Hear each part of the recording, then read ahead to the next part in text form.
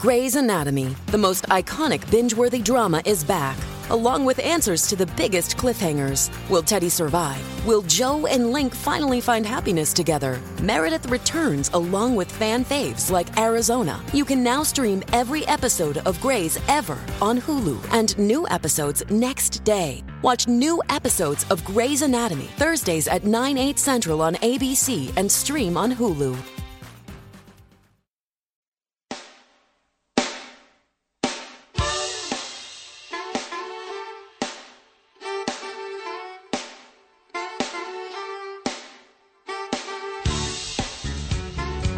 Well, we're back, and we're having fun. Me and Frank Morano, and our ratings are soaring up there, and we might even beat Bernie and Sid. You never know. We're going to tell Sid to stay home tomorrow. You know, we got on the phone with us Sid's cousin, Norman Coleman, born and from Brooklyn, but I also call him Cousin Sid. How are you? I'm doing fine. If I'm Sid's cousin, me and you are related too, Norm Coleman, the former senator from Bush Booker. Bush John, Booker. that's what it is. That's it. We all got a little connection somehow, right? Now you moved back from Minnesota back to Washington. So you went from Brooklyn. You're a Brooklyn kid at heart. You went to Minnesota. You were the U.S. senator, and now you're in Washington among the swamp. What's going on in Washington? That's a long question, John. That's a long one. Shall we start with Twitter? Let me just say this up front. We live in very, very polarized times, and as a result, it is really hard to get something. And John, I was a mayor. Okay, mayors actually, the streets weren't plowed. I heard it. My focus was on getting things done.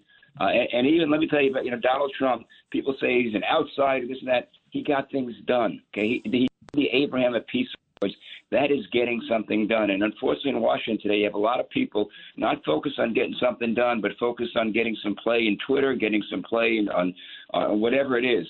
And maybe I'm old school, John, but I really wish folks, and with our values, conservative values, focus on getting things done because that's what the people who represent expect. And I don't think it's being delivered today to the extent it should. No, I went to school in Brooklyn. I went to Brooklyn Tech, and I feel Brooklynese too. And you know what it is? I don't want to use the words conservative or liberal. You know what I try to use? Common sense. Common sense. And that's more important than conservative or liberal. Common sense. You want people to be safe in the streets. You want people to tell the truth, et cetera, et cetera. And Washington must be a new experience for you. Well, listen, I've been here. I got elected, 2002. I've been there a while, seeing the good, seeing the bad. But John, this is a reason why there's going to be kind of a readjustment in November in this country, in the congressional elections and in state elections. We saw the hint of this in Virginia and New Jersey last November. And it's about common sense versus wokeness. Elon Musk say that wokeness is one of the greatest, the woke virus, one of the greatest threats to civilization. We've got folks that aren't focused on common sense at all whatsoever. And so they're killing us with inflation. They're killing us with the fund of police. They're killing us with open borders. They're killing us with what we saw, the insanity of Afghanistan. And so all these things, you got folks with a liberal, on a woke liberal agenda, and it defies common sense. The American public's going to react in November. I don't mind liberal, but do you remember the old Liberal Party and Martin Hasner in New York? I don't mind liberal. These people are crazy. It goes beyond. I'm with you, John. I actually don't mind. I kind of remember. Listen, I grew up in Brooklyn, New York. True story. I never met a Republican until I went to college. There were none. Okay, so they were just there were Jews, Italians, and Irish, and a couple of Greeks. A couple. Yeah, and a couple of Greeks here and there. But in any case, the world was a different place. Elon Musk is trying to tell the truth and wants to demand that Twitter tells the truth to everybody. What do you think? Is Washington going to kill the deal somehow? Well, John, it's not Washington who killed it. The Democrats killed the deal. Okay, this does become a partisan thing, and that the Democrats are. To me, I really believe in the First Amendment. I think what makes America great is open exchange of ideas. You say things that might really upset you and make you angry. I think the Democrats think the American public is stupid. So they're so concerned about disinformation. John, this whole disinformation campaign is to me, it's George Orwell. It's 1984. We think it's Animal Farm. I mean, they somehow Democrats think that the American public is so stupid that they're going to be guided by disinformation, and they have to decide what's pure. They have to decide what's real information. So, of course, the Hunter and Biden laptops were disinformation because the Democrats didn't want anyone to hear about it. And so, no, I think this is, I'm sorry, John, I try to be bipartisan. I was a Democrat before I was a Republican, but there's a party division here between those who kind of seek to control information by labeling everything disinformation versus those who are saying, open it up. Let Donald Trump tweet on Twitter. So what? Let people listen and make it, and then make a decision. Respect the people who are going to put you in office or take you out of office. Senator, it's Frank Morano. It's great to talk with you again. Thanks for coming on. You, before you were in the Senate, you were a mayor. You had a very strong relationship with the local police officials there. And Minnesota, 2 years ago, sort of became ground zero for all the law enforcement problems that the country is facing. First with the George Floyd incident, which obviously took on a whole life of its own. And then with the defund the police movement, which, if it didn't begin in Minneapolis, it certainly escalated in Minneapolis. What is the status of crime in Minnesota cities like St. Paul, where you were the mayor, and Minneapolis, where the George Floyd incident took place? And are some of the cities that went forward with defunding starting to regret that? Oh, I have no doubt that they are. And unfortunately, Minneapolis, St. Paul, which are governed by woke mayors like many other major urban centers, have seen incredible increases in homicide and in carjackings, on and on. But here's the good news. So there was, by the way, the president of the Minneapolis City Council said dialing 911, calling 911 was white privilege. I mean, insanity.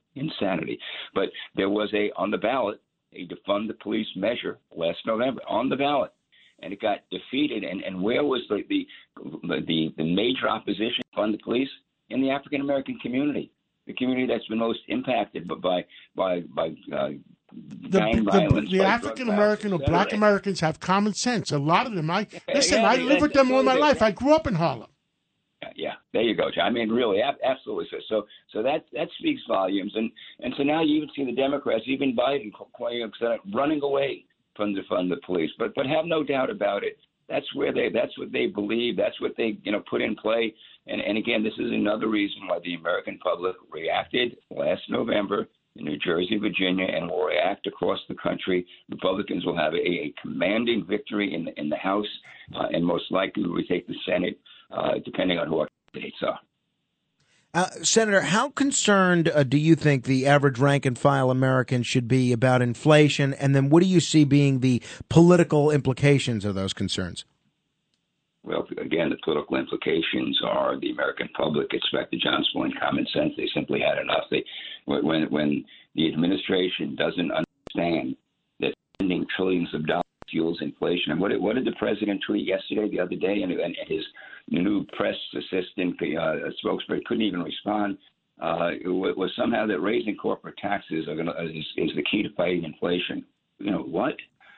You can have whatever debate you want to have about how much to tax corporations and whether corporations actually pass that on to customers so they pay higher prices. But the reality is that this administration spent money like, drunken sailors, no offense to the sailors, or those of us that are drunk. And by the way, even Jeff Bezos, takes on the administration, but with his own tweet saying, "What are you out of your mind?"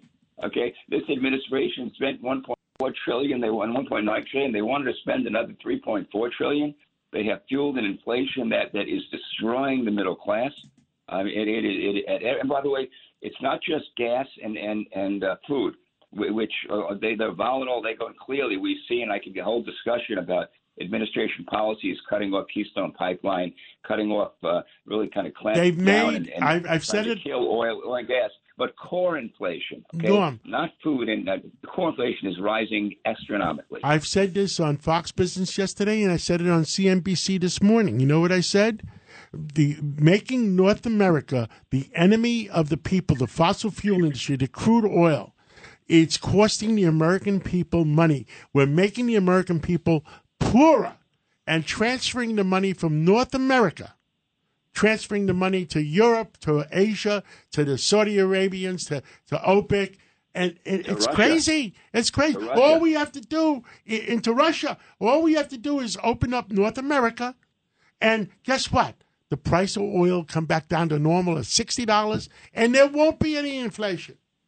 And a few months ago, the president said he was going to open up leasing on federal lands. Of course, when he did that, he didn't tell you that 80% of the lands were going to be, not subject to being reviewed, and there was going to be a 50% increase in royalties. And just last week, he came back and said, "No, forget about that. We're not going to have any leases." Norm, you were a U.S. senator. U.S. senators used to be the older statesmen of our country. Can we pass a law where Congress and Senate and the executive offices don't lie to the American people?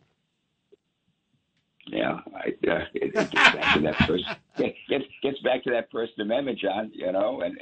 And then having enough confidence and respect for the American people to believe they can separate fact from fiction.